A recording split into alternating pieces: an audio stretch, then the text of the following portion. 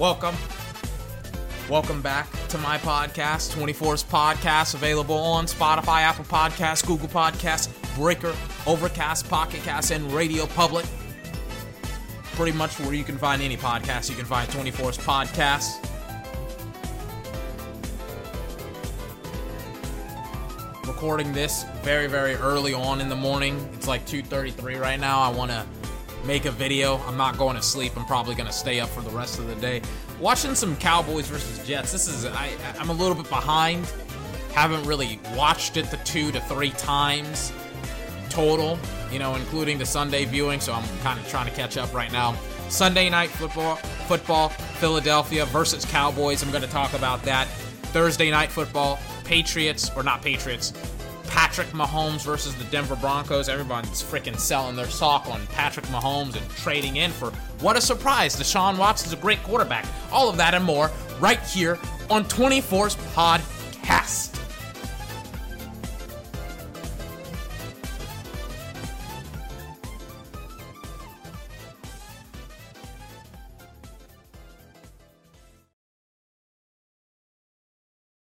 Sorry if you can hear my heater behind me. It's like 40-something degrees outside. Like 2 weeks ago, it was still in the 90s. Like for the South, it's been 90-something degrees for the entire month of September. And then October, 15 days later, it gets frickin' into 40-something degrees, 46 degrees. It's cold as balls in here. And I was like, I can't do this. But now, weirdly enough, it's like with the cold, I gotta turn it off. Because with the cold, it's like with the heat, it's like I want to go to sleep. But with the cold, it's like I'm in that comfortable zone, Gotta turn the heat off. But I just had to warm my body up. Warm it up just a little bit, just a tad. Nothing wrong with being warm. But Jesus Christ, man, it's like all this hot air just starts to pump into my room, and I'm like, oh my God, this is way too laxed.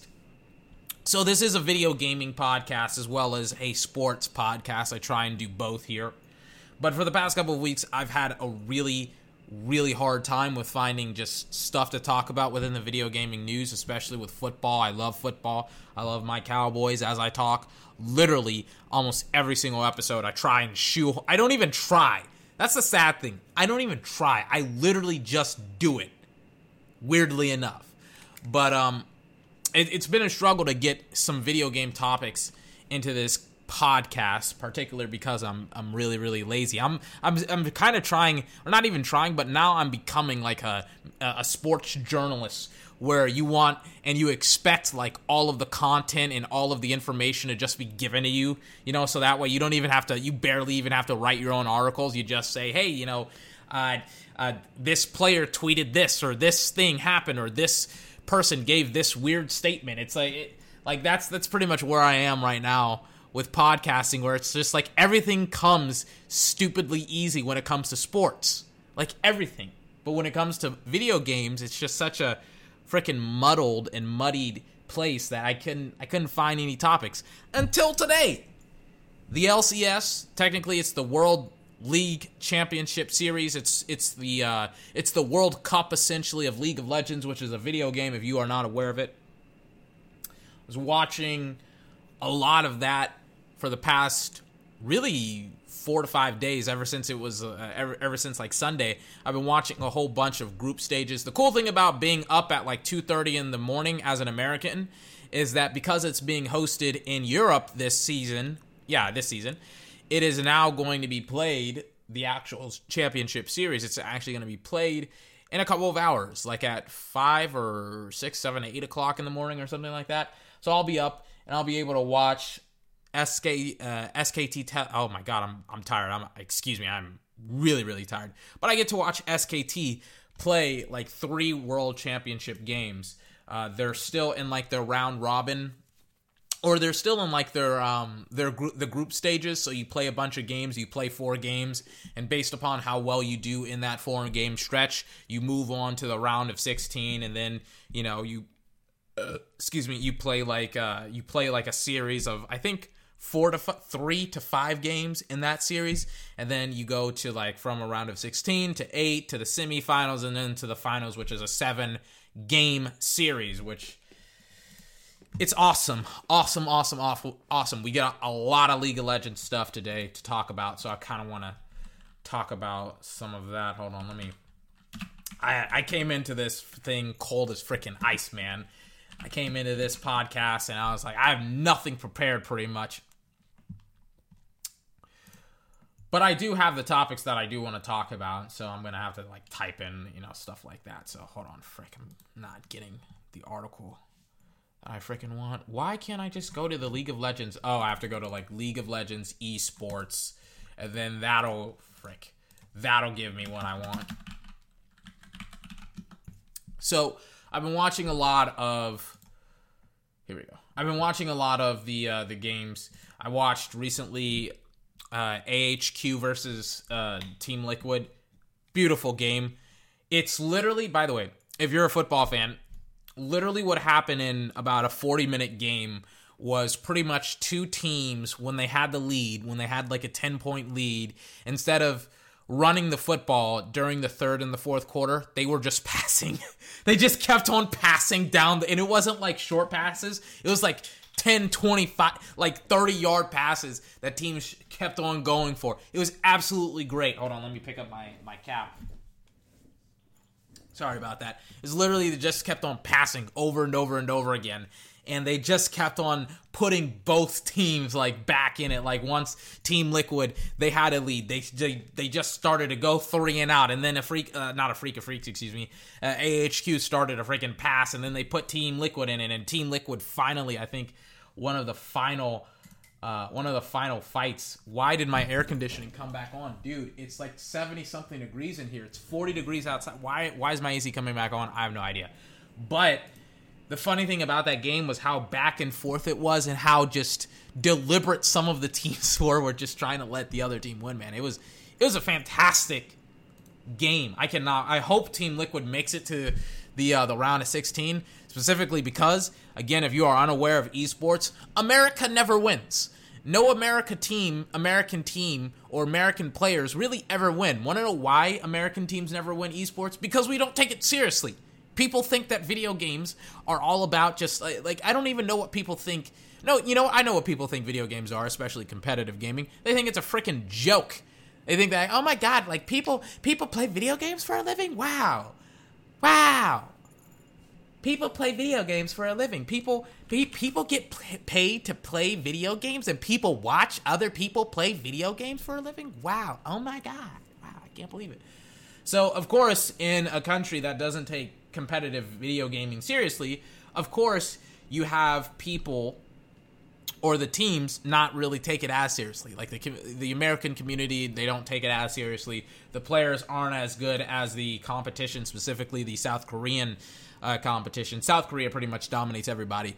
There's very, very few people, unless you are a special pro gamer, you usually don't win these high-level gaming competitions against the Koreans. Like, I think Serral, he's from like the Netherlands or something like that, in StarCraft 2, which is another game. It's not League of Legends.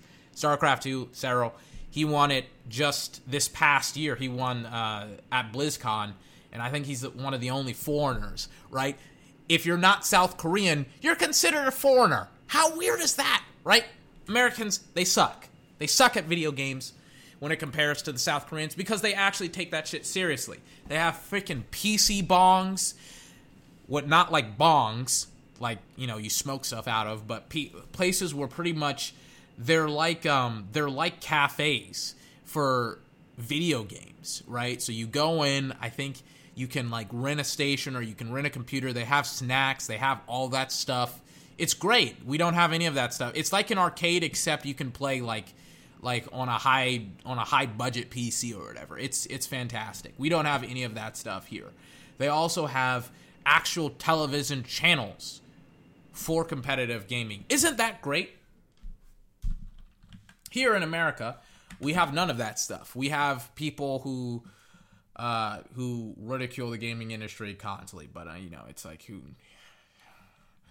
nobody watches this shit in America. When does SKT play? Do they? Oh, frick! They don't play today. They play Saturday. Who plays today then? Oh, I'm looking at it. It's like Splice, GAM, Esports. These are the teams that are probably not going to win, like, at all. They're not going to win anything. Like GAM Esports, never heard of them. No idea who Splice is. I think Splice is actually a pretty good team. Fun plus Phoenix. Again, never heard of them, but I think they're a good team. I don't know, but we're definitely gonna have some pretty good games going into the next couple of weeks. But oh my God! I mean, the tournament actually lasts, like, Worlds. It used to end like late October, like the 20th, sometimes the 25th. It's going all the way until November 10th, which I didn't even, and it's not even, I don't even think it's the finals. I think it's the, I think it is the finals. And instead of it being a round of a best of 7, I think it's now a best of 5. In fact, I don't even think they play a best of 7 anymore. I think that's StarCraft. But, oh man, I can't believe I got that wrong. SK Telecom plays Fnatic. That's a good game. They play also against Clutch Gaming. That's going to be, Royal Never Give Up. That's going to be, I think SK Telecom, they play, 5 games or 3 games in the next couple of days, all back-to-back on Saturday.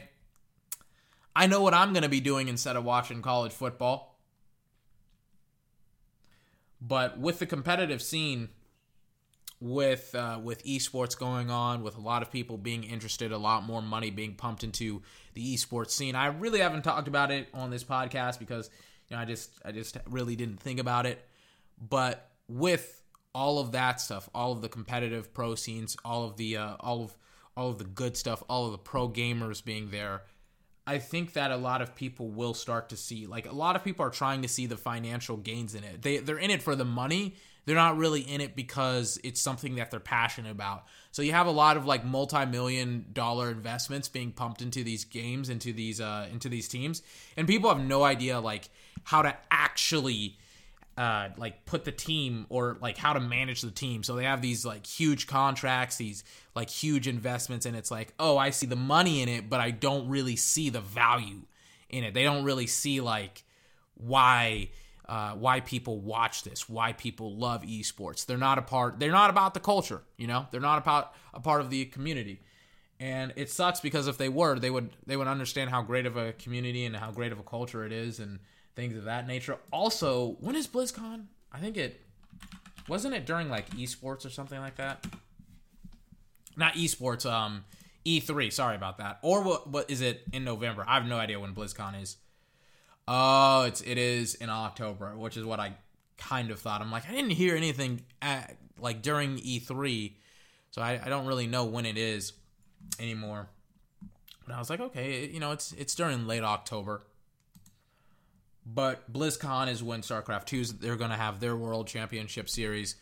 And, I mean, just this month is packed with a whole bunch of just competitive gaming. I can't wait to watch it. I'm a huge esport nut. Not a nut, because I obviously don't talk about it that much, but I love the actual scene of esports and competitive gaming. So I thought I would just put that stuff out there. By the way, I've noticed that a lot of my freaking podcasts, I shout a lot and stuff like that. I kind of want to try and have a calmer approach sometimes, but I'm not a huge audio guy, so it's hard for me to freaking get some of the stuff the way that I want it to. But, we'll try. We'll figure it out. We'll see. Speaking of trying and figuring out stuff, how not about them Dallas freaking Cowboys, man? Holy smokes. Everyone is selling their stock on the Dallas Cowboys. Everybody. And to me, it just is, it's just people who didn't believe in the Cowboys to begin with. And everybody keeps on saying, well, the Dallas Cowboys are losing all these games and they're sucking, they're da-da-da-da-da-da. And for me, I'm not really that worried. I'm not that worried because I've kind of accepted the reality, right? Either a couple of things are going to happen. Hold on, let me type in let me type in a team's schedule here. Either a couple of things are going to happen within the next couple of months. What's going to happen is that the Dallas Cowboys, they're going to miss the playoffs, right? That's something that could happen. Like, that's a reality. That's always been a reality, right? The Dallas Cowboys are going to miss the playoffs, or they're going to lose the playoffs, or they can win a Super Bowl. That's, they have a shot, right? But more than likely, a lot of people are going to predict, well, the Dallas Cowboys, they're gonna lose. They're gonna lose. They're not gonna go to the playoffs. All right, sure, fine, whatever.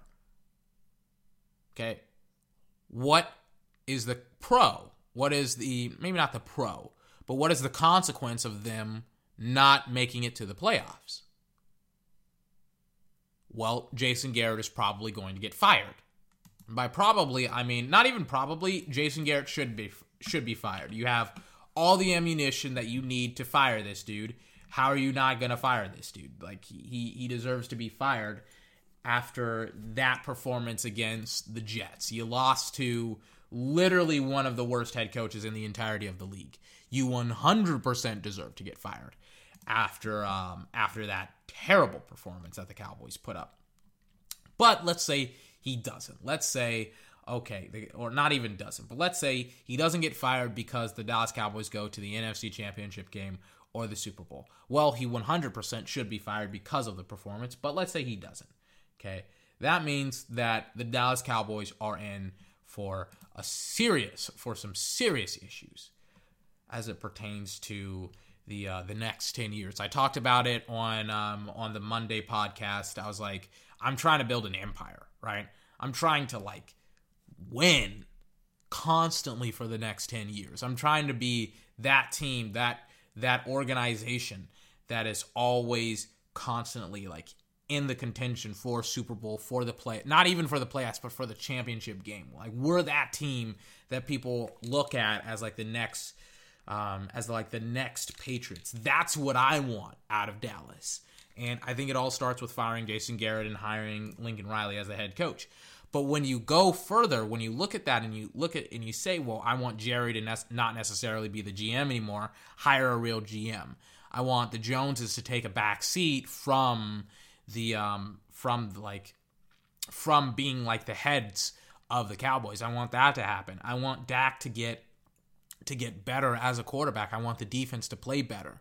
I want all this stuff to happen and we can do that. You have all of these guys that have been playing together, and I was watching some Dallas media type of stuff, and they didn't seem to understand how the season works.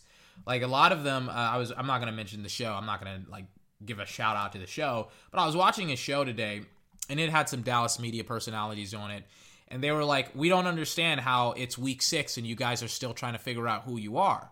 Well, let's look at a team who lost 2 games in week 6 last year.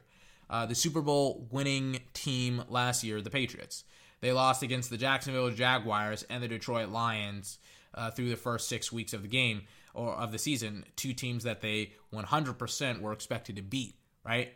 Like the Patriots, they don't lose a whole bunch of football games. And then they lost to Tennessee, which is a team that the Cowboys lost to. Then they lost to the Dolphins and the Steelers. Again, 2 more teams that they were not expected to lose to. Rounding out the season, 11-5. I was about to say 13-5, but that's including their playoffs. But they finished the season 14-5. I'm not that concerned with Dallas. Can they go 11-5? I don't know. They have a lot of hard competition to go against. I always will say 10-6. I think I said 11-5 because of how good they were playing at the beginning of the season. I'm not so sure about that anymore. We just lost 3 games. The odds of you winning, or not winning, but losing 2 more games is kind of absurd to me. You would have to have you would have to win a lot of hard-fought games. But I think that Dallas can win a lot of these games. If you look around the league, and if you look at some of the teams that are definitely playing in the league currently, like the frickin' Los Angeles Rams, seriously, holy smokes! Let me type in the divisions, and I really should have a picture of this, but I don't. Let me type in the NFL conferences, right? Specifically the NFC East, the NFC East. Okay, not the NFC East, excuse me, but the NFC. right? So you have a bunch of these teams. Like the entire NFC North is a crapshoot. I don't care that the Packers are 5-1. They should probably be 3-3. They probably should. They probably should have lost to the Lions, who are now 2-1.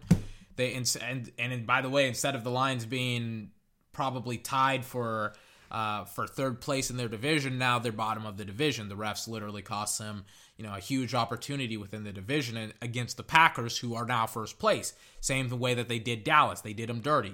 You also have the Vikings being 4-2 and the Bears being 3-2. I have no idea who Mitchell Trubisky is as a quarterback. I think he's not as good as people thought he was when he came out of North Carolina. And I also don't think he's very good right now.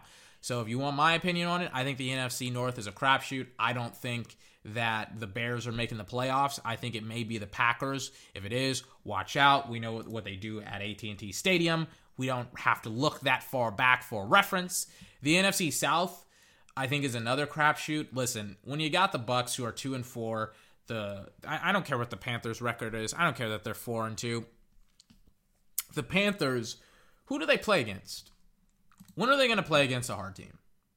They're playing against the 49ers on Sunday night. Not on Sunday night, but on Sunday 3:05. Do I have that game? Let me look it up. Do I have that game? NFL schedule. Do I have that game? While I'm at it, let me go ahead and record Thursday night football, so that way I can make sure. No, I freaking don't have that game. Do you want to guess what the games that I have? I want to guess the games that I have. I have the Los Angeles Ram game versus the Atlanta Falcons. That's pretty much a snooze fest.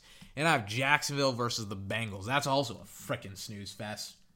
Jesus Christ. You want to talk about the most least interesting teams, the most least interesting games? Those are the games right there. Bears versus Saints, I have that game. That's going to be a pretty interesting game, but I can't cast the game that I want, which is the Panthers versus the 49ers. It freaking sucks. Why not? But the Panthers, they're going to take a loss there. And they'll go 4-3. I think by the end of this weekend, I think Dallas will be 4-3. Wentz has not done anything to impress me as a quarterback. Everyone keeps on telling me about how Dak is just a terrible quarterback and whatever. I refer to how a lot of the $30 million quarterbacks were formed during Sunday. Do you want to guess how many quarterbacks who are getting paid like $30-something million, how they performed on Sunday? They all got stomped, besides Russell Wilson pretty much. Aaron Rodgers pretty much had the refs. He definitely should have lost that game against Detroit. I'm doubling down on that. And Carson Wentz lost. Matt Ryan, he lost. Roethlisberger didn't even play. Russell Wilson was the only one that won. And to be honest with you, I don't know what the hell is going on with the Browns. Apparently some idiot Brown fan. Let me look up this video. Because apparently Myles Garrett got punched in the face by some idiot Brown fan. This is why the Browns are like what are you guys as Browns fans doing right now? That's what I don't get. Hold on. Let me look this video up. Like some absolute moronic Brown fan punched freaking Myles Garrett. Let me listen to this. This is a sports report by Fox, by the local Fox station. Hold on.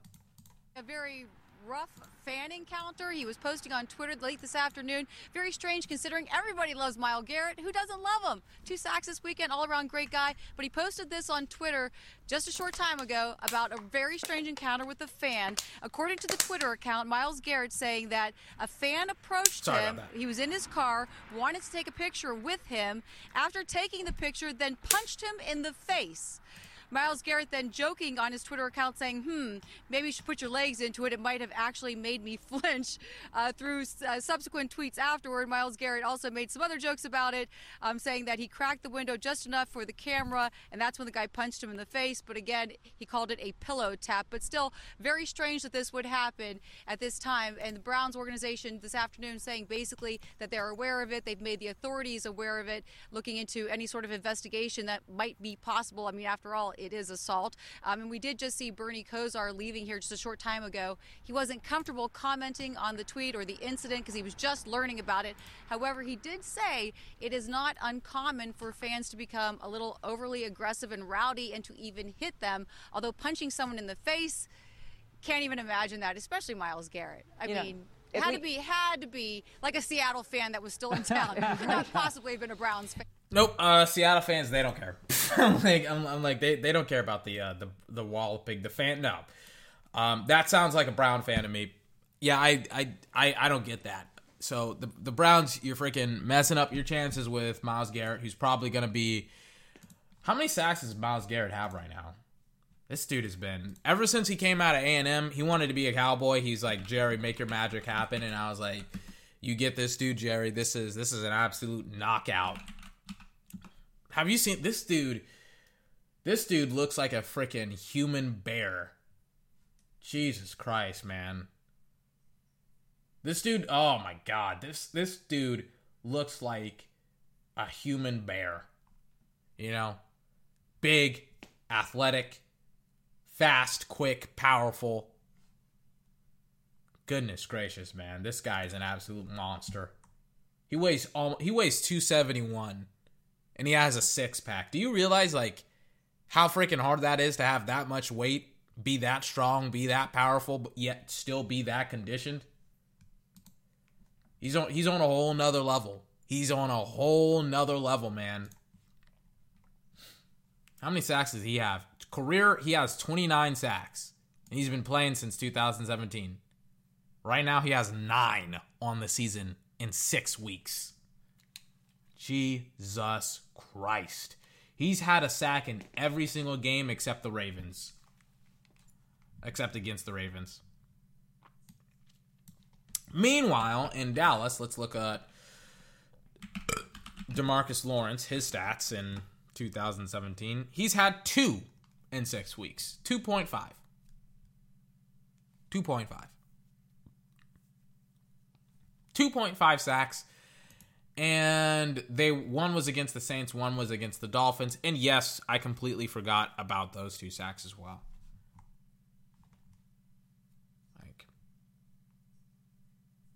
He had 10 last season. He had 14. So literally these last 2 seasons, the 2018 10 sack season and the 2017 14 sack season, they were his best seasons. But he has not been playing very well for the past couple of seasons, to be honest with you. But yeah, Myles Garrett got freaking punched in the face by some idiotic Brown fan, and I was like, if they don't start doing something quick with Kitchens, who do they play this week? Who do the Browns play when it comes to the NFL? Who do they play? Let me pull it up. They play against the freaking Patriots. How do I not have that game? I have freaking Jacksonville. Hold on. Let me check the NFL schedule. Here, God damn it. Let me check all these freaking games. This Sunday is going to be a great Sunday for football. You have, how do I have the Rams at 12 o'clock? Raiders at Packers. That's going to be an interesting one. Apparently, week 7, I don't know why. Oh, it's because the Carolina Panthers, they're not playing the 49ers this week. The reason why they're not playing them is because they're on a bye week. So they'll play the 49ers next week, which is why I don't have that game, which is, I'm like, how do I not have that 3 o'clock game? I'm in the South, bro. NFL football. I'm like, how do I not have that? I'm like, how do I not have that game? That sounds like a game that I should have. I'm like, I'm in the South. I'm right next to South Carolina. I'm like, I should 100% have that football game.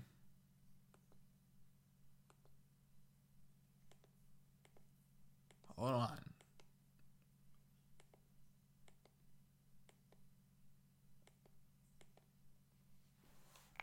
NFL. Jesus Christ. I'm using my DVR menus. My DVR menus, they are so freaking sluggish, man. Hold on. NFL games. They're showing me a bunch of like crap that I don't really want to watch. The only they keep showing me the only one that's upcoming, and that's the Thursday night game, and they aren't showing me any other games. Then they're showing me a bunch of like featured stuff, like the fantasy football, which fantasy football to me is just like an absolute snooze fest. I could not be more disinterested in something than fantasy football. They aren't even showing me the actual games anymore. Okay. All right. You don't want to show me the games. All right, fine. Fuck you. What games do I have? You know what? This isn't working. I'll just get out of that shit. All right. That was a huge waste of time. Sorry about that.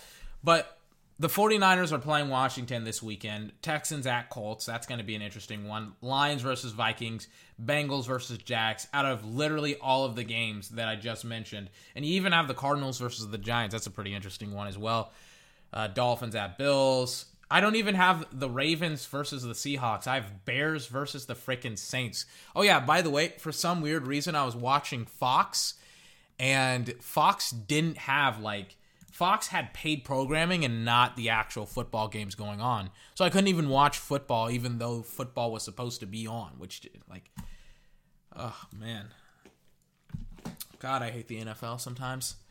It's like, you pay this money for this package, not for the NFL package, but you pay for the NFL on your cable provider and you freaking don't even get the games on the channel. I got paid programming. I just got a bunch of advertisements for literally 3 hours, and I'm like, I'm not watching this shit. Bears versus Saints, Seahawks versus Ravens. That's going to be a pretty interesting game. Cardinals, Giants, Eagles, Cowboys, Patriots, Jets. Let's see how good Darnold does on Monday Night Football against Tom Brady in New York. Let's see. Very, very interested to see what those oh yeah, and the Browns are also on a bye week as well. So that's when I was like, Browns versus Patriots, when do they play? Or I was surprised that they played those teams. By the way, Chiefs versus Packers. Very, very interesting game as well. Speaking of the Kansas City Chiefs, everybody for some weird reason ran out on Mahomes. I cannot believe how many people are dissing Patrick Mahomes right now. They keep saying, well, Patrick Mahomes is he's not as good as we thought he was. The Chiefs are in trouble. Blah, blah, blah, blah, blah. The Chiefs defense isn't very good. Blah, blah, blah, blah, blah. And it's like, you guys do realize that this guy has 1 interception on the season and 12 touchdowns, right? You guys do realize that. You guys understand what his stats are currently, right? He had, 2 interceptions, or no, he has 1 interception. He has 1 interception, 14 touchdowns. You do understand that, right? And in a loss against the Texans, oh my goodness, excuse me, he had 3 touchdowns, 273 yards, and he threw for 50% completion percentage. Oh my gosh, excuse me, 3 touchdowns, 1 interception, passer rating 96. Oh my God, Mahomes is falling off of a cliff now. He's reached the Brady cliff, so to speak. After listening to this BS, who does the Chiefs play against this week? Or do they have a bye week? Who do the Chiefs play against? Oh, they play against the Broncos, and it's tonight. Everyone keeps telling me how great of a defense, and it's in Denver, by the way, just in case if you were wondering. And everybody's like, oh my God, the Chiefs, they're such a terrible football team. Mahomes is such a terrible quarterback. And I'm like, you guys just don't get it. You really, really don't. You don't get it. You really, really don't. Listen, do I mind that Mahomes is losing to teams? No, not really. I still like my chances with Mahomes. He's the league's MVP, and he easily is probably the best quarterback in the league right now. Who's better? Who's playing better than Patrick Mahomes? That's a better question. Who's playing better than Patrick Mahomes?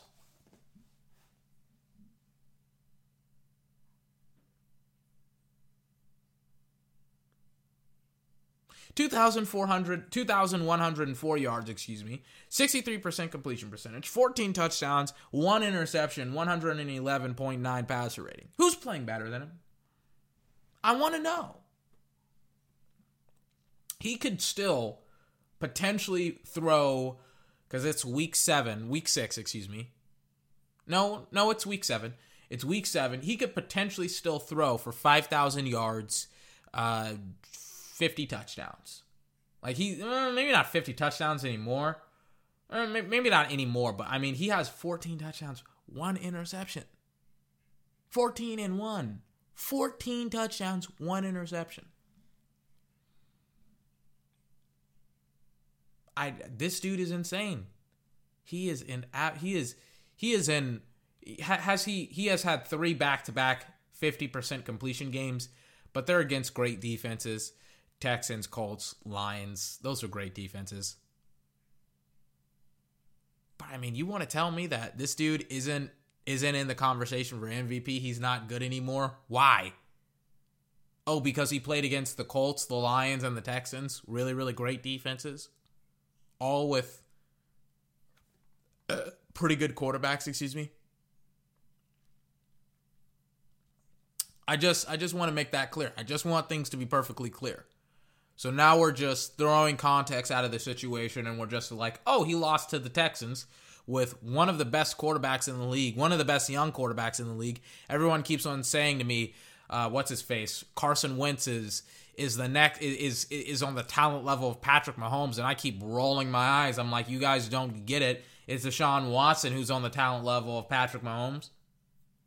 Carson Wentz goes up against Patrick Mahomes. Listen to how many excuses people would throw at how he doesn't win football games, or how he not doesn't win football games, but how he needs stuff to win football games.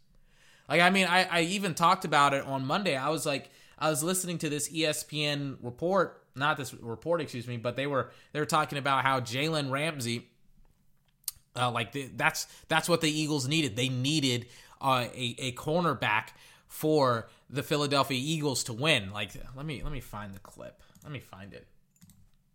I was like, well, if he's the 100 and something million quarterback, because everybody's like, Dak isn't the 100 million quarterback. He's not the guy you should pay. He's not Carson Wentz, who lost against who got spanked by the Vikings. He's not your Jared Goff, who threw 76 yards in a loss to the 49ers. He's not the type of guy that can beat great teams, which, by the way, literally those two guys, Jared Goff and Carson Wentz, didn't do. He's not the type of guy who can throw 3 touchdowns, 1 interception, and a loss against the Houston Texans. He's not like those guys at all. Who, by the way, Deshaun Watson had an immaculate game against the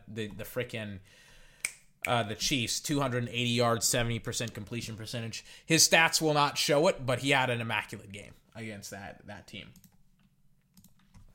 Let me find it. Let me find the clip.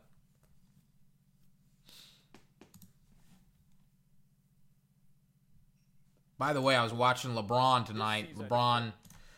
Sorry about that. LeBron was absolutely phenomenal. And I get it, it's the preseason, but you have to consider this, and I'll talk about LeBron for like 5 seconds. When the Lakers, LeBron is in rare form. Like, hold on. Okay, I just saw this video about DeAndre Hopkins and his mother. LeBron is in rare form, ladies and gentlemen.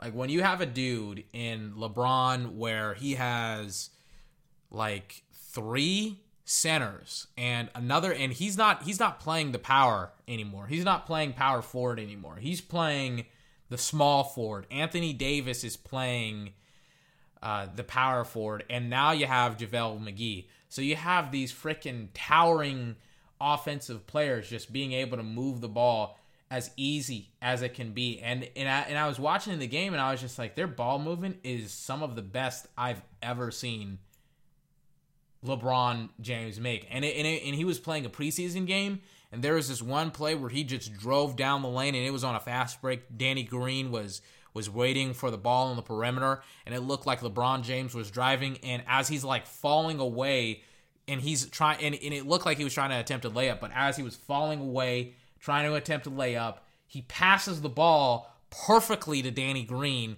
and Danny Green knocks down a 3, and I was like, this Lakers team is fully loaded, man. Jesus Christ, this team is absolutely phenomenal. But that's kind of like my 5-second like tidbit of information about LeBron. That's kind of the highlights. And I know that the highlights, they aren't the full game, but they won and they did it, and the best parts of the game were fantastic. Let me find this dude. Let me find him. Let me find Carson Wentz. Here. Let me find the clip. Here's the clip. Right. Here's the clip of these dudes talking about Wentz. Storyline for them this year is the two young corners in Douglas and Sidney Jones just haven't panned out. And this is a championship caliber team and roster. Their total success long-term this year is dependent on Howie Roseman not only making a trade for a corner, but he's got to go get a good corner. I don't know what it's going to go take.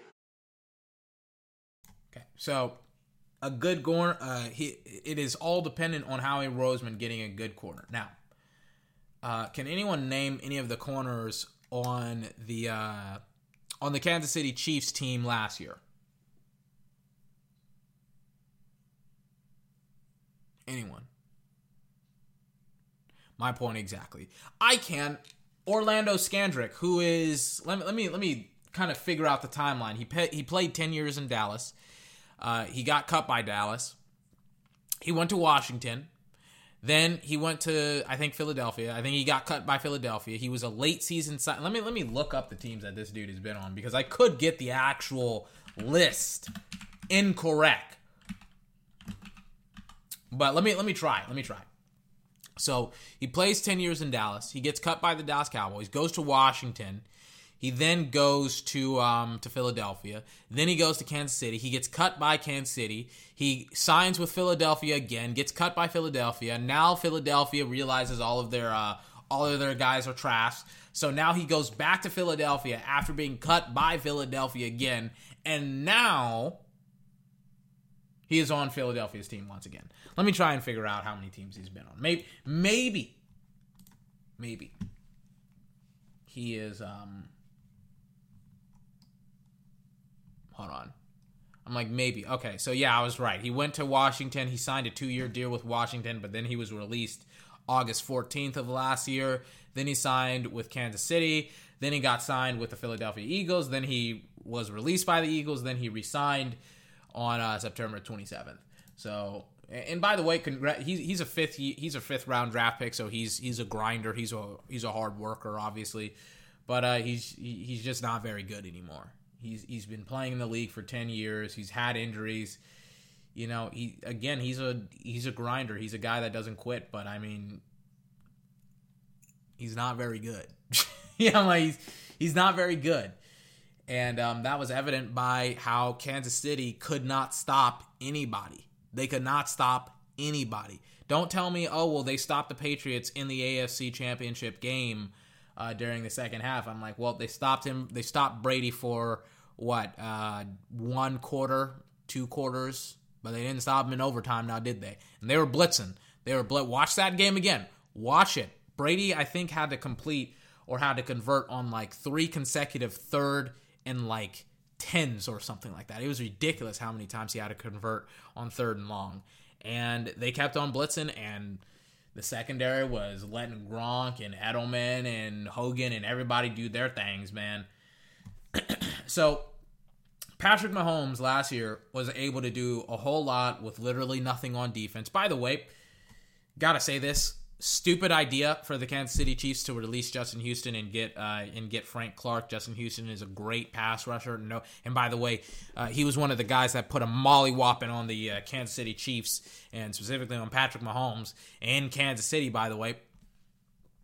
But you should have kept Justin Houston. You should have kept him.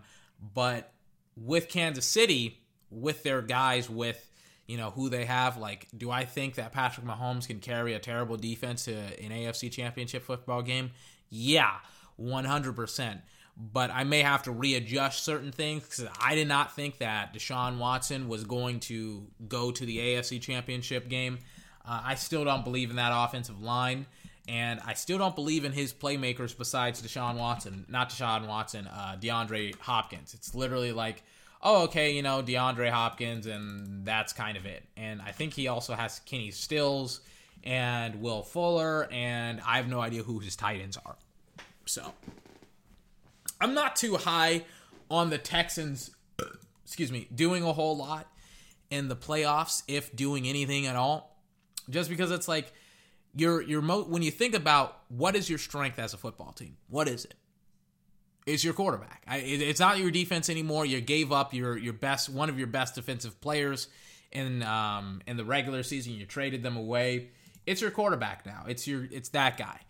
But if you don't have a lot of weapons, like they now have a lot of weapons offensively. They now have Laramie Tunsil. They now have Kenny Stills, Will Fuller. They have Carlos Hyde, who seems pretty good. They have a lot of dudes for Watson, but I look at Watson's help, and I don't really see a lot of help right now. I have no idea who his tight ends are, so that's kind of it. And I think that they need to draft a running back in the first or the second round, maybe even the third round potentially in the next draft to just freaking help him out a little bit. Also, he needs a solid number 2, man. He needs that 1-2 Hopkins, whoever type of punch. Is CeeDee Lamb of Oklahoma, is he coming out? CeeDee Lamb? How old is this dude? Is he coming out this year? Is he coming out this year or next year? They need to look at him. He's 20. Probably not. He may not come out this year. But it's like, I would be looking at CeeDee Lamb. He has some good hands. He's a powerful guy. I've seen him run after the catch. He's a pretty strong dude, man. And I mean, he's been lighting some guys up, and he has been a extremely reliable number 1 wide receiver for the new guy, Jalen Hurts in Oklahoma. But if you ask me, in my opinion, just in my opinion, I would look for him specifically in the draft, because wide receivers, they fall hard in the draft, because a lot of people, they don't value wide receivers that much. But if I was the Texans, I would be like, let's look at CeeDee Lamb. We have a veteran wide receiver in DeAndre Hopkins. Let's take a peek. Let's try and look. Let's look. Well, who knows? Maybe. Watching Dallas versus Dolphins. I've been saying this for like the past 3 weeks, man. It's not Dak. It's not the Cowboys quarterback. That is the reason why. I mean, Dak is throwing in tight windows. I'm watching the fourth quarter right now. Dallas needs to make a insurmountable comeback. This is, by the way, where the defense should have showed up. But I mean, it's Zeke gets stuffed at the line of scrimmage. Dak now has to convert on 2nd and 9, 3rd and long. Michael Gallup is starting to get into that rhythm now. If Michael Gallup was out, I would be like, holy shit, we are in for a fucking mollywhopping right now. But he's not out. I think he's going to play Sunday. Amari Cooper and Tyron Smith, they're out. They're not playing. They're not even practicing right now. So if you ask me, I got to be honest with you. I look at a lot of the guys Dallas has offensively. I think they're going to get Randall Cobb back this week. They could. I don't know who's going to play the 1, but I'm trying to think. I'm not going to say Bryce Butler. I don't know if he's available or not, but there's a lot of dudes that I think Dallas still has offensively, and they still have Zeke. I think they just freaking need to not call such like a BS game. Some horse mess. That's what they called on Sunday, right? So you cannot call, because now, right, Dak kind of overthrew Blake Jarwin. It was a one-handed grab. I don't like one-handed grab. I don't like being like, oh, a wide receiver should have caught a one-handed grab. I'm like, that's a hard freaking catch, man. One-handed grab is a hard catch to catch, right? Like Odell Beckham, he makes it look easy because he practices it a lot. But if you're not practicing one-handed grabs, especially like he does, like he practiced like running at full speed, running and jumping one-handed grabs. He practices it a lot, So I don't expect guys like Blake Jarwin to make a one-handed grab, is my point. And now I'm watching Michael Gallup. What are his stats? This dude has had quietly, they're probably going to have 2,000-yard receivers on this team by the end of the season. Amari Cooper and Michael freaking Gallup. Probably. I think Amari is already at like 500 yards, by the way. Let me show you how disgusting Dallas's passing attack is, just so you have the context. Because everyone keeps on saying to me, like, you got to run the offense through Zeke. Why? Why do you have to run it through Zeke if you're destroying secondaries? And it's not just, and before people say, well, it was the first three. No, Dak had 463 yards against the Packers. And a lot of, 300 yards came in the second half. So people keep telling me, Dallas has to run the football. Amari Cooper has 515 yards, and he's going to miss this week's game, and he has 5 touchdowns on the season. Michael Gallup has right now 387 yards, and he had 48 yards against the Jets. He had 113 yards against the Packs. He missed a game against the Dolphins where he 100% could have lit them up. He had 68 yards. He's pretty much averaging 10 plus yards per reception. He's averaging 16.1 yards per reception. Michael Gallup. Then you look at Amari Cooper, 15.6 yards. That's your number 1 and your number 2. And you want to tell me that how many yards Zeke is averaging right now? How many yards? How many yards is he averaging?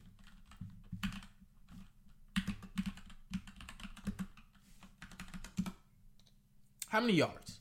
He's averaging 4.3, which is good. But by the way, the stats are kind of fluctuating because against the Saints he had 1.9, against the Packers he had 5.2, but he had 62 yards. In my opinion, it's I feel like some of those yards are dead yards, some of the yards that he got because they pretty much were you're not winning this football game. Same thing with the Jets. He had 105 yards on 3.8 average, but it's yeah, when you run it 28 times and the defense doesn't really care, it's of course you're going to just freaking outrun the crap out of them. But it's listen, 4.3 yards, the passing game has 100% worked better in Dallas's favor more consistently than the run.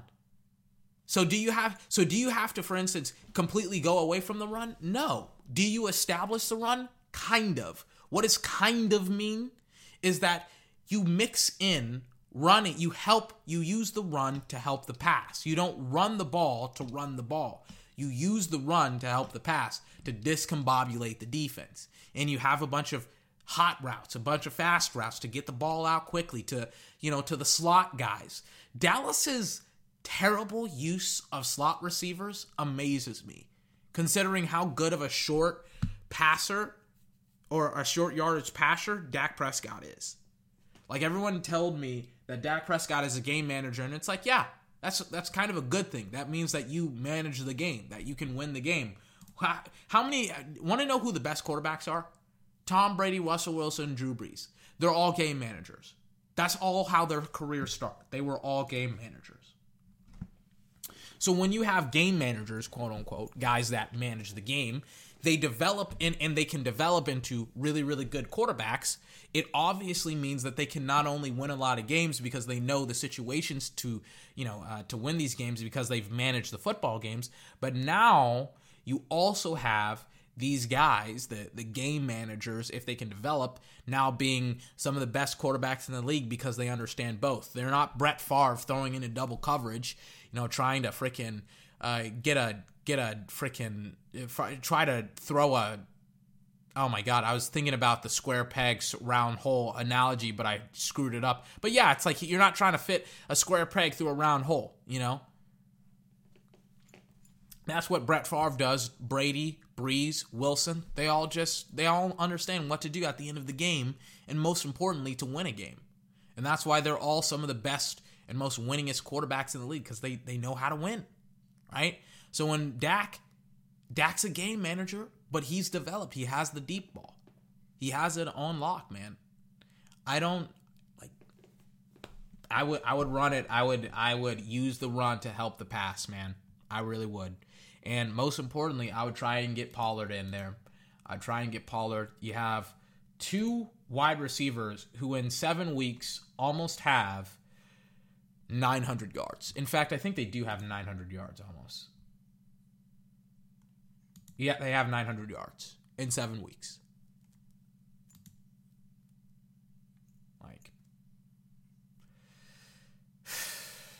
I don't get it. I really, really don't. I just don't understand it. it's a layup, man. Is Noah Brown on the field? Is he going to return? Or is he just not on the team, man? He's on the team, but he's not even ready to practice.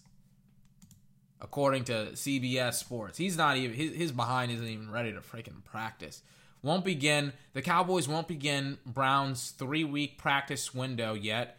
Brown's currently on the PUP list, and the Cowboys have until November 4th to allow him to start practicing. Once he begins practicing, Brown has 3 weeks to be activated, or else he'll be shut down for the season. Brown doesn't offer much offensive upside with just 5 catches for 54 yards last year, but he could be a valuable depth. Depth since Amari Cooper, quadriceps, and Randall Cobb back or dealing with injuries. So we may not even get Randall Cobb back. Okay. My point being is that Dallas has a lot of talent at the wide receiving position.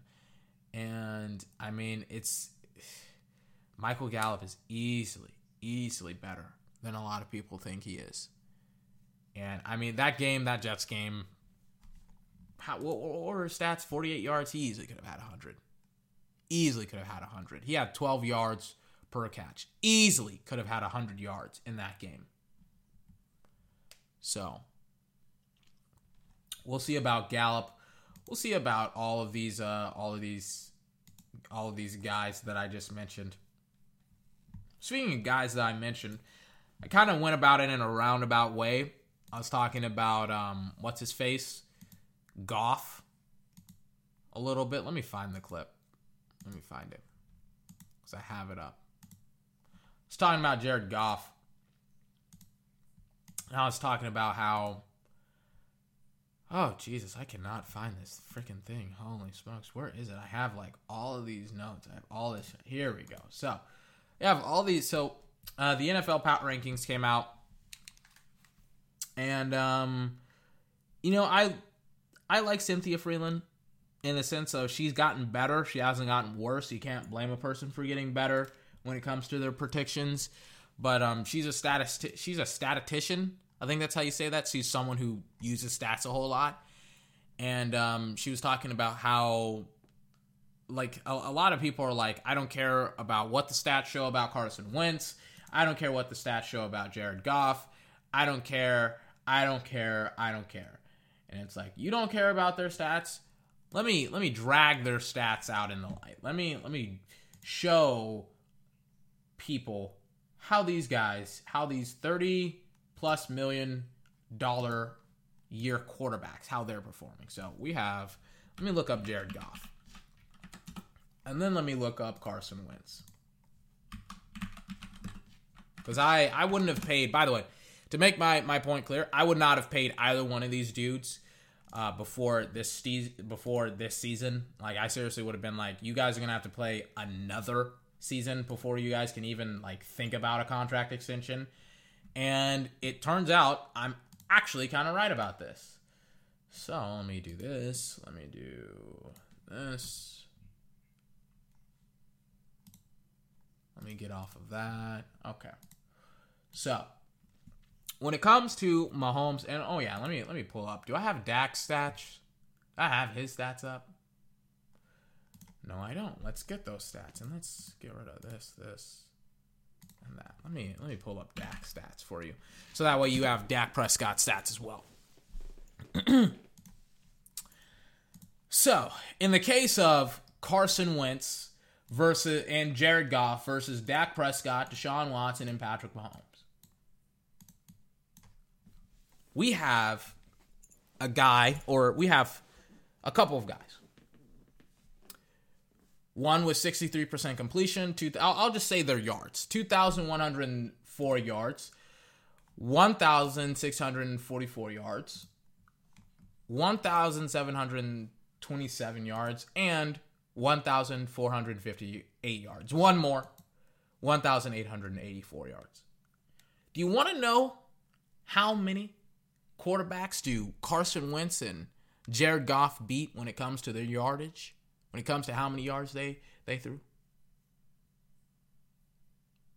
One. And that's Watson. And it's Goff versus Watson, by the way. And it's by 100 yards. Goff had the 1,727, and Watson had the 1,644. Okay? But then when you look at Wentz, the 1,458, this is supposed to be the dynamic doer, the dynamic playmaker, the guy that gets a whole lot of stuff done and yada, yada, yada. And everyone keeps on telling me, well, 24, he had 300 yards and a loss. But was the loss close? That is my point, ladies and gentlemen. Did Dak Prescott have 463 yards and a loss, throwing the second most yards to Tony Romo? I think in Dallas Cowboy history, yes, he did. But was the game close? Yes, it was. At the end. Not at the beginning, but at the end. It was close. They only lost by 10 points. And really, there were some calls that prevented the Cowboys from scoring even more points, if I'm honest with you.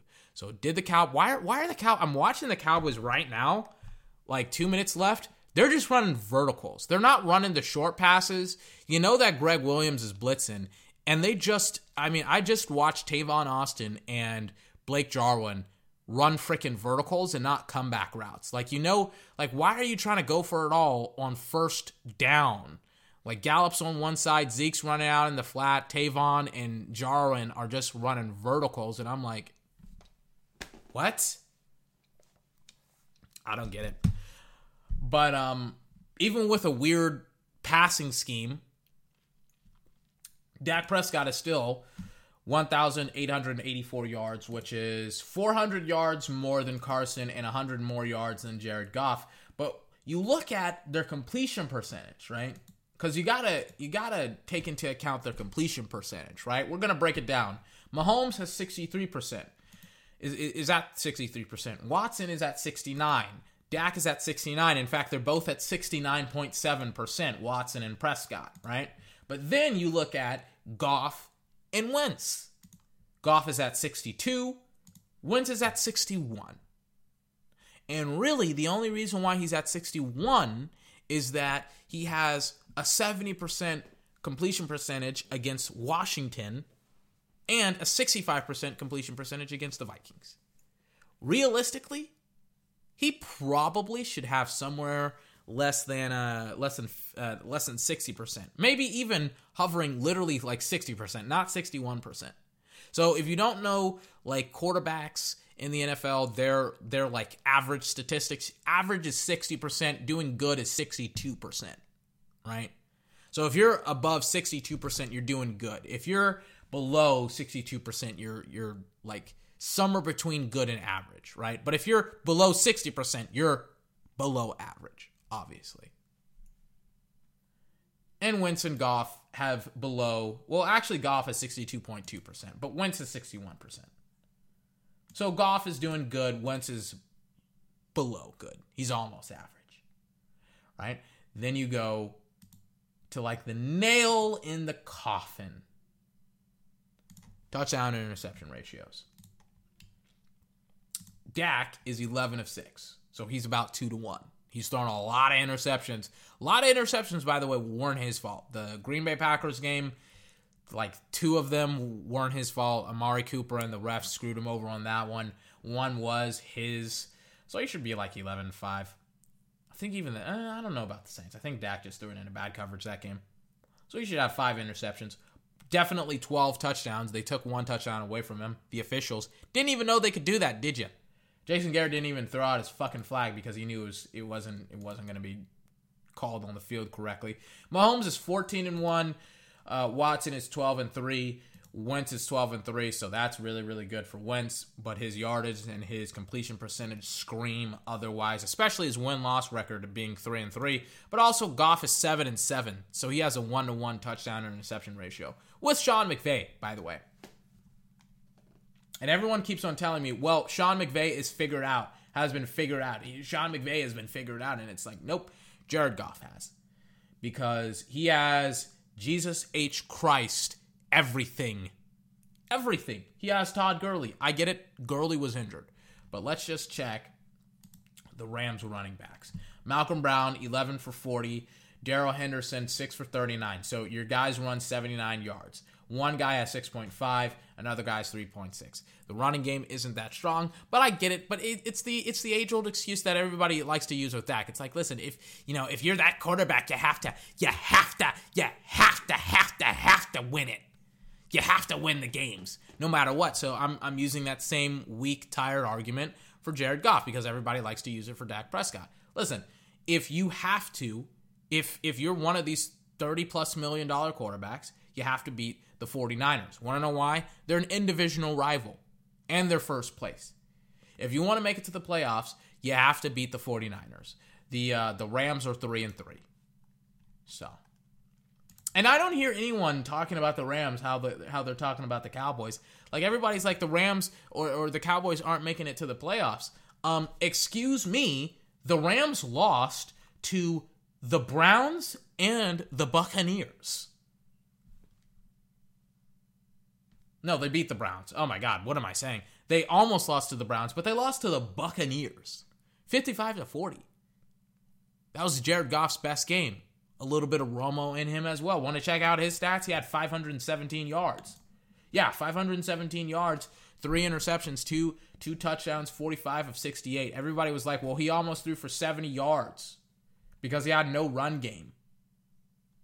Not 70 yards, excuse me. He threw almost 70 times. He had 68 attempts.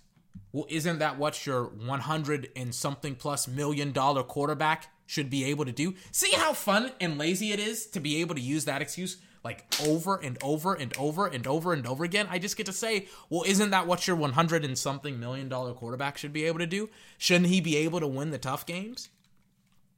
I now understand why people love to use that same excuse for Dak Prescott, because it's so lazy and so uninspired and so uninsightful. There's very, very rarely any context to it. Although, he should have won it because he's a 100 and something $1 million quarterback. That's a lot of fun. Just to be as lazy as anyone can be. My point being is that the guys that everybody told me that you got to pay, they're performing less than the guys that are probably going to get paid in the offseason. Mahomes, Prescott, and Watson. And going into the future, if you ask me, if you said to me, 24, what are the quarterbacks that you are most excited to see in the NFL? And I saw Kyler Murray. I saw the highlights of his game on Sunday. And I also saw him being mic'd up. And Larry Fitzgerald, when Larry Fitzgerald loves you as a football player, you know you're doing something absolutely positively correct. It's just that simple. It's just that simple. When David Johnson, what are his stats right now? When David Johnson, a guy who kind of a couple of years ago was regarded as one of the best running backs in the league, now has 3.9 yards a carry. Now his game is getting stepped up because of Murray. When now you have all of you have all of these young quarterbacks, man. A lot of people, they are not paying attention to what they need to pay attention to. Everybody's like, you know what? Let's focus on the quarterbacks who don't matter whatsoever. Right? Let me take a swig of my water before I continue. Hold on.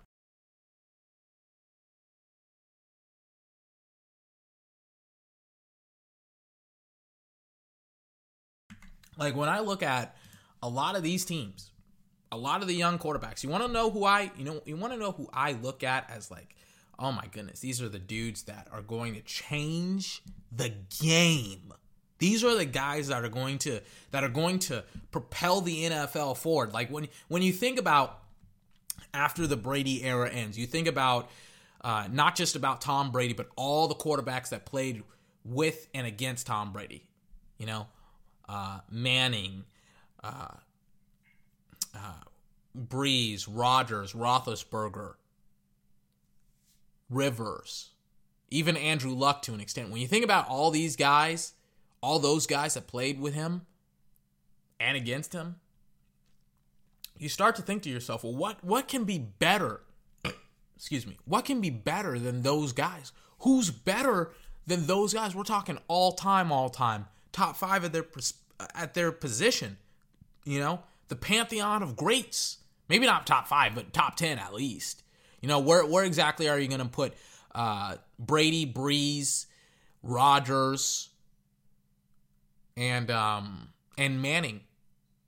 Brady, Breeze, Rodgers, Manning, like 4 quarterbacks. Where are you going to put them in the top 10? Dan Marino?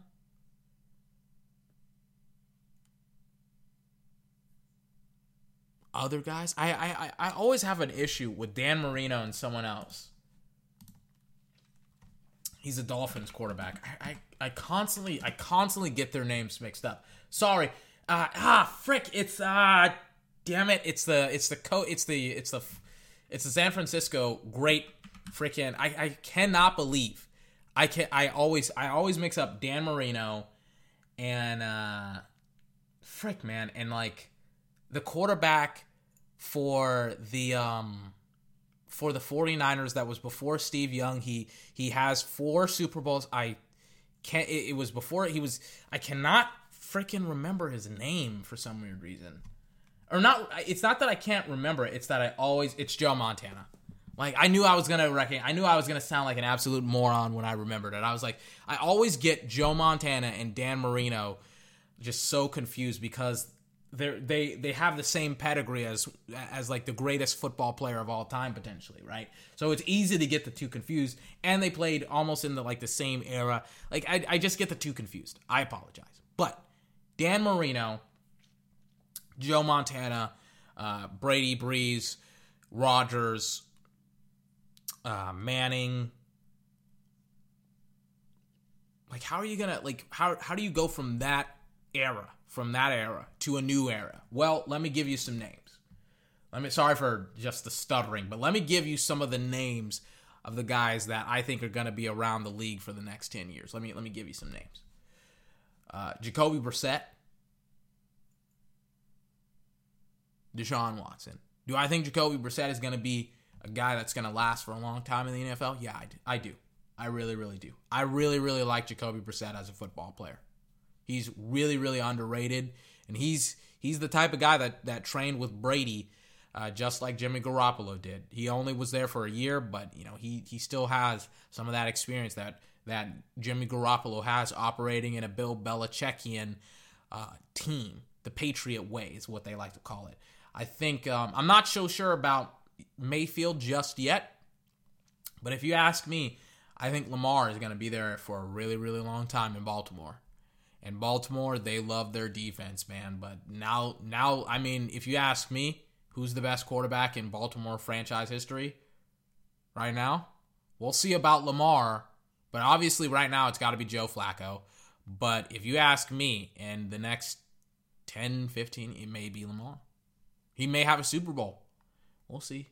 Then you obviously have with the Chiefs, Mahomes, and then, I mean, the AFC East is wide open. You have Darnold. He may be there. Then you got Josh Allen. He also may be there. Maybe even Josh Rosen. We'll see.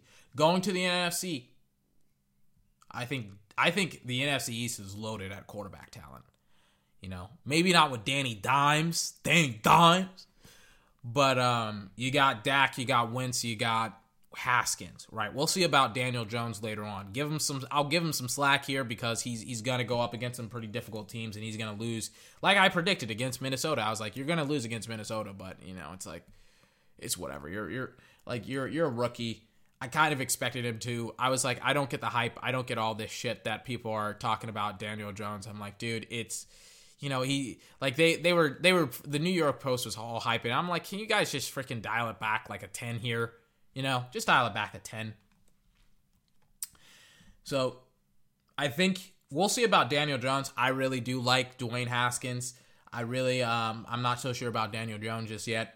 I like Dak. Wentz is a talented football player, but talent doesn't necessarily transfer in a one-to-one fashion in the NFL. But we'll see. 49ers. We'll see about Garoppolo, but I do like Wilson and I do like Murray. I like those two guys a lot.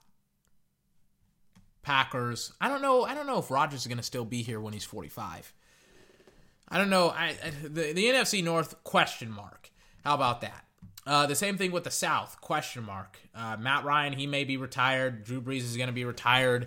Cam Newton is probably going to be retired. He's probably going to be out or backup. Winston is probably, we'll see. We'll see. He's probably going to be a backup as well.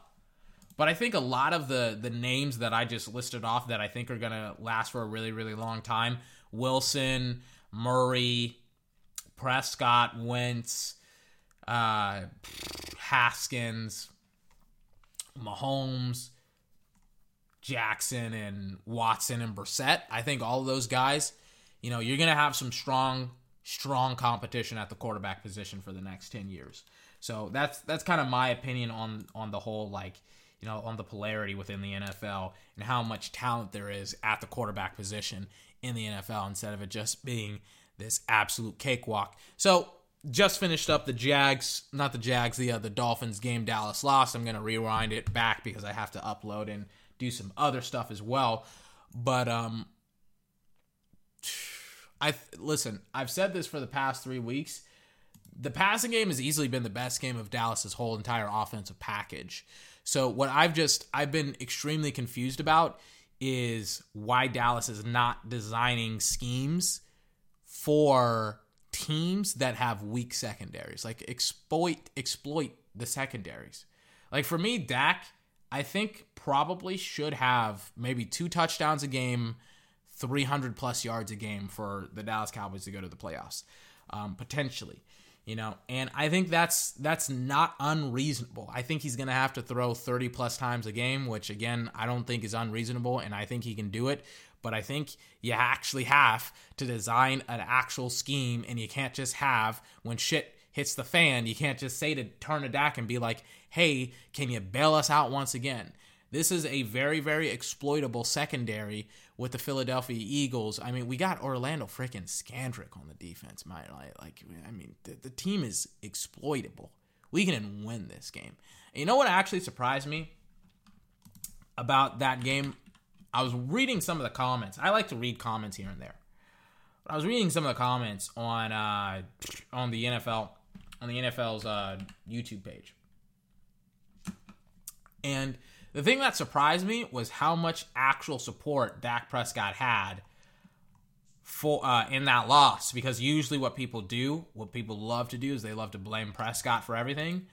I was extremely surprised at how much support people actually gave Dak. Sorry for that.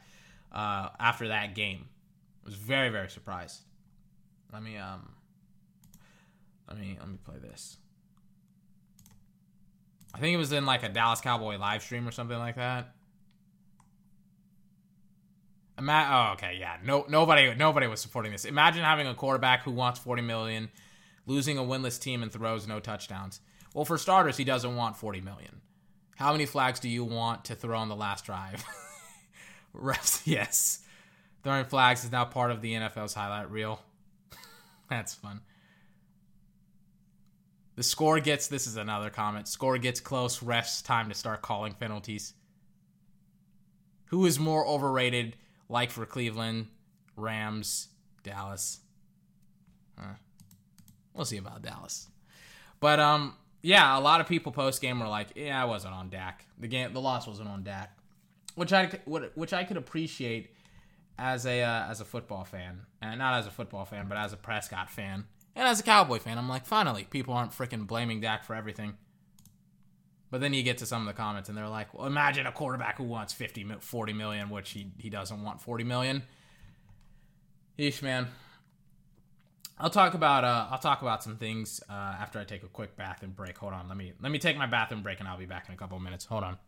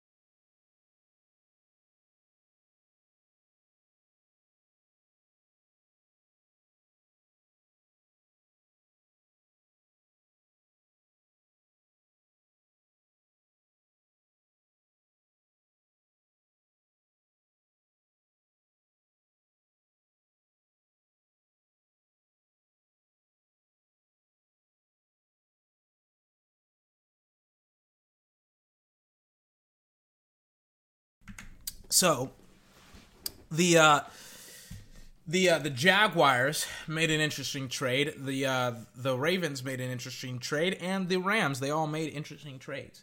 Traded draft picks, traded assets, traded players. No one for the Philadelphia Eagles made a trade. Jalen Ramsey is now traded to the Los Angeles Rams, and Marcus Peters just got traded to the Baltimore Ravens. Marcus Peters, probably one of the most underrated corners in the league. I don't know what the hell happened last season, and even this season to an extent, but he didn't shut people down. Aqib Talib was still by the way, a great corner. Marcus Peters wasn't that great. But Jalen Ramsey is now going to the Rams, and he's going to add some spice. He's going to add some flav to the Rams. Oh, hold on. I'm getting this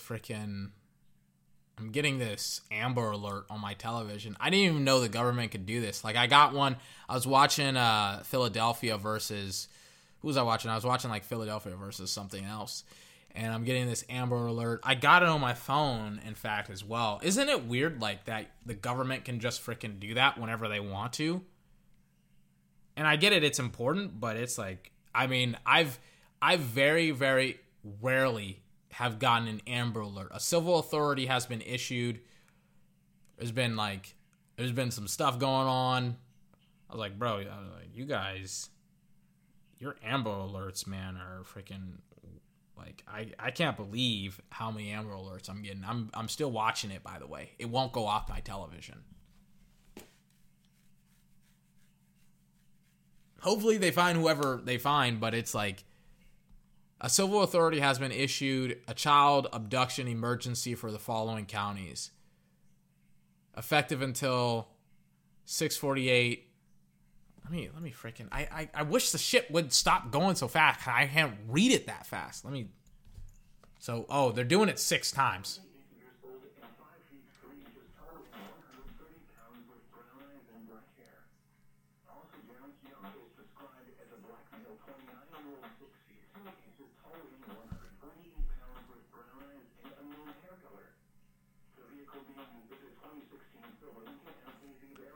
Fuck, I can't hear it. It's it sounds like an alien is saying it. Hold on.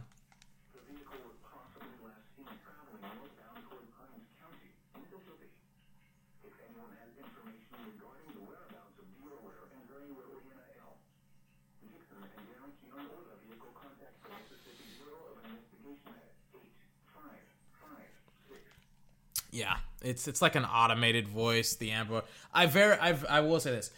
In my life, I have very, very rarely gotten, like, an Amber Alert. When I moved to where I've moved, now, like, I get like, one of these, like, child abduction Amber Alert. And I've lived in, like, Austin. I've lived, like, all over the place.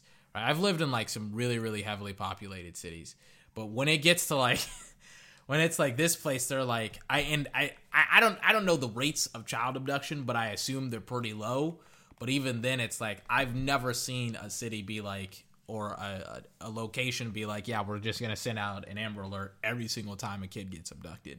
Not to say that that's, like, a bad thing that you don't worry about the community, but it's like, I've never seen so much concern over an abduction. Usually it's like a poster or something, or like on a milk carton, but I've never seen this.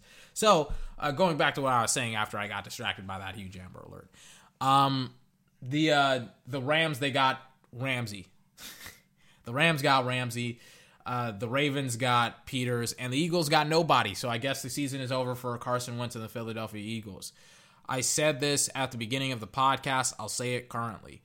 If Mahomes can win a lot of games without a secondary, and you're telling me this dude, Carson Wentz, is the next Mahomes, he should be able to do the thing. He should be able to do the exact same thing, right? It's a connection. It's the exact same thing. You tie the connection together, boom, same thing, right? It shouldn't be that you're creating excuses artificially to cover up for his deficiencies if he meets that criteria that you're setting. I'm following their standards. My standards are every quarterback needs freaking help. Every quarterback. Either you need players or you need coaches, and probably you need them both. No quarterback can go out on the football field and operate. Look at how it's turned out for Aaron Rodgers. Look at how it's turned out for Roethlisberger. When he was playing, he was terrible. Let's look at Roethlisberger's stats. I mean, because you can't take away two of the best players at their respective positions and be like, oh yeah, we're gonna still operate and we're still gonna be a great football player. He had 276 yards to 75 yards when he was playing, and I think against the Seahawks he had to be out of the game. He had to he had to come out of the game, right? So I get it. I get it. Everybody likes the darling Carson Wentz. Everybody has their players. Even I have their players. But it's like, if your criteria doesn't make any sense, I don't get it. I don't get this whole notion of everybody needs, everybody doesn't need the best players. They don't need help. They don't need help at all. I don't understand it. I don't get it. I've never subscribed to it. It's like, so a wide receiver, Odell Beckham Jr., he doesn't need a offensive line. He doesn't need a quarterback. He just catches the ball, right? The offensive line, they don't need a quarterback, wide receivers, and a running back and a tight end. Okay. You start to see how ridiculous the position gets when it's you start to eliminate the players, right? When you start to eliminate positions and you start to eliminate the help, right? Because every position needs help. What's the point of blocking if you're not doing anything, if you're not running or passing the football? What's the point of being a wide receiver if there's nobody to catch and block? And we can extend that over to every single position. We can extend it over and over and over again. Colin just came out with something interesting. Lincoln Riley may be Cowboys' next head coach. I'm very, very excited to listen to this. Oh, man. Stephen A. even has some stuff about Kyler Murray. We'll see. I'm always happy to agree with it, to disagree as well. By the way, I'm just doing this kind of for fun. Hold on. We'll listen to this for a couple of minutes because I really don't want to hold you for that much longer. A lot of talk now. Jason Garrett doesn't have a contract. And unlike the story that Jerry has offered Dak a new deal, they just haven't agreed on it. He has not offered Jason Garrett a deal. So in Dallas, they're pouncing on it. If they lose Sunday, they're now, a football team that looks like on the out looking in. They have some of the best young talent. So Jerry Jones goes on radio yesterday to make a point of supporting Jason Garrett, his coach, who's now on the hot seat, at least from the media and fans' perspective. Okay, would he be sought after? So let's just start with that. He actually would be. The NFL's got 6 or 7 openings every year. And let's be honest, the best available coach on the market that's actually won divisions is Mike McCarthy, and Green Bay may be better without him. Then you got 4 college coaches whose names are out there: Brian Kelly at Notre Dame, Lincoln Riley, Oklahoma, Matt Rule at Baylor, Matt Campbell at Iowa State. Then you got a couple of young Okay, sorry about that. I'm going to fast forward. I'm going to try and see where he just talks about Lincoln Riley. Next coach is when he decides to hire him. Maybe this year, it may be 2 years down the road. It's Lincoln Riley at Oklahoma. Yeah. And there's 2 reasons why I think Lincoln Riley is going to accept it when Jerry offers. Now, I'm not saying he's going to offer it now.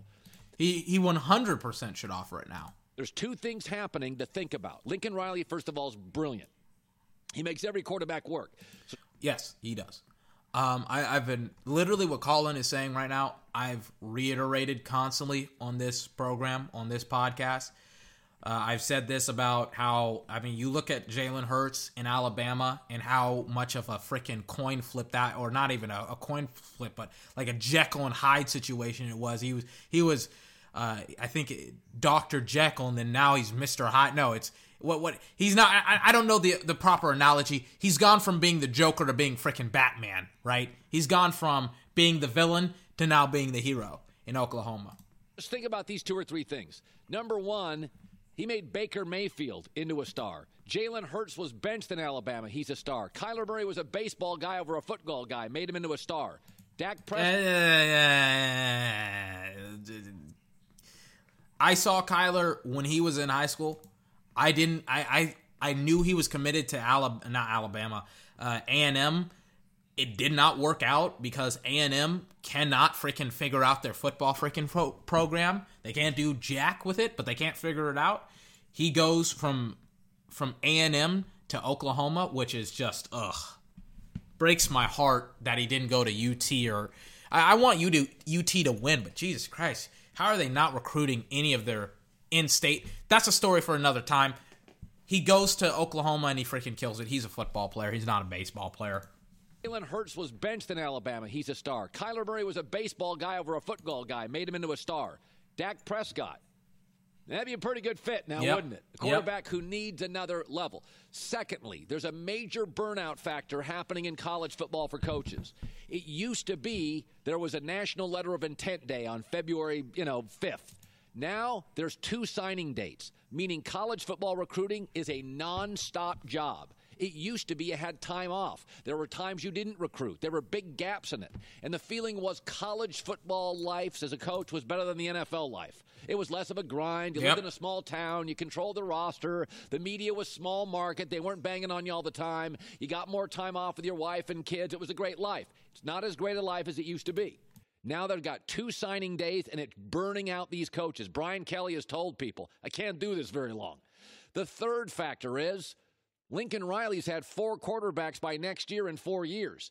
This wacky transfer portal thing empowers the kid. I get it. I'm for it. But it has made the quarterback position, if daddy's not happy and you're not starting, kids are out. It is a nonstop psychoanalyzing therapy sessions for these top college coaches because you have to recruit 2 quarterbacks a year in case one gets hurt. And immediately one of them's like, well, I'm not going to start. Dad, I don't like it here. Boom, I'm out. So, and it empowers the player, and I don't blame the player. But these are the... All right, he's going on a nice soliloquy. I'll fast forward. Lincoln Riley is very much Jimmy Johnson. Everybody knew Jimmy Johnson. Oh, wait, my bad. He won a Super Bowl. So Jerry's reality is these college guys work. Jerry played college football. He watches college football. He loves college football. You'll see Jerry on a Saturday at a college football game. So he has a real connection to college football. Lincoln Riley is very much Jimmy Johnson. Everybody knew Jimmy Johnson was going to work in the NFL when he was in college. You could just sense it. He was a great personnel guy. Everybody knows Lincoln Riley's going to work in the NFL. Like that's he's not as quirky as Chip Kelly, whereas his genius will transfer to the NFL. And I think there's a bunch of things working here. Cowboys need a coach who can get more out of Dak. There's a burnout happening with college football coaches and all this recruiting now, and the NCAA transfer portal. It is a dance constantly trying to appease your quarterbacks in college football. I think a better reason that he's going to come to Dallas. Hold on. Let me find the reason. It's a very, very important reason. It's on the tip of my tongue. Hold on. Let me try and Google it. Hold on.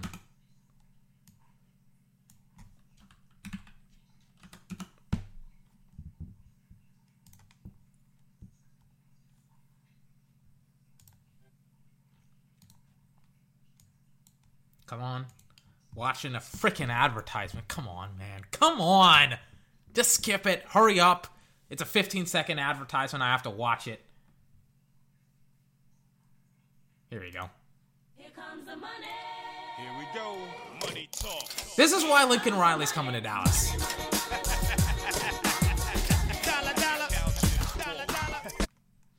Right? That's why he's coming to Dallas. He's coming to Dallas. He's earning $6.5 million per year annually at Oklahoma. I think what Jerry should and will do is offer him a bigger paycheck for coming to Dallas. It's like, otherwise, why would you leave a situation in Oklahoma? And the reason why, by the way, Colin thinks that Lincoln Riley is going to leave is because of like the quarterback change. That's not happening in Oklahoma. What's happening in Oklahoma is that they just recruited this guy named Tyler Rattler. Yeah, that's literally his name, I think, or Tyler. It's Rattler something. Like he sounds like freaking a gun or something like that. His last name is like Rattler, like Ratnoff. I don't know. But they recruited this dude. He's a freshman. He's literally playing behind Jalen Hurts. That's literally your 3-year starter for the next 3 years. So, and he's like one of the best high school recruits in the country, right? So we're talking it's a pretty hard sell if you're trying to be like, you know what, I'm just gonna try and get this guy Lincoln Riley and say, hey, you want to come coach here? It's like you gotta offer. You're gonna have to offer him something special because he has Tyler Rattler, one of the best high school quarterbacks, in the country, or was one of the best high school quarterbacks in the country last year, coming off the bench, playing at the end of games that Jalen Hurts just blows out, and now, you got to compete with the Oklahoma job where he has full control and this job where he has none, besides calling the plays. So I think it's going to happen. I don't know when it's going to happen, but I think Jerry's got his guy. I think it's going to happen. It should happen this year. So this is Kyler Murray is a miniature dynamo. That's a bunch of adjectives.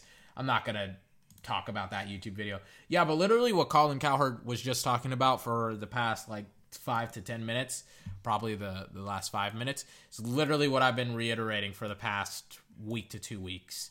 That this dude, maybe even 3 weeks, this dude, Lincoln Riley, probably 3 weeks ever since the New Orleans loss.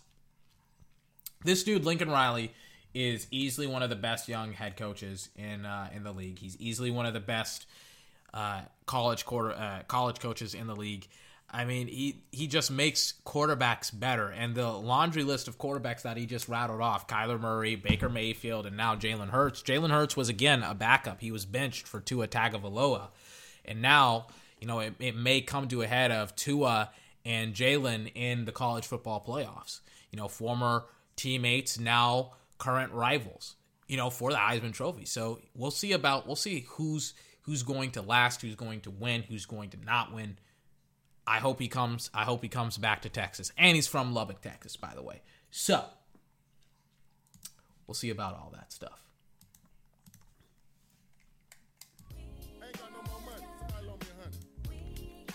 Checkout time. Hold on. Wait.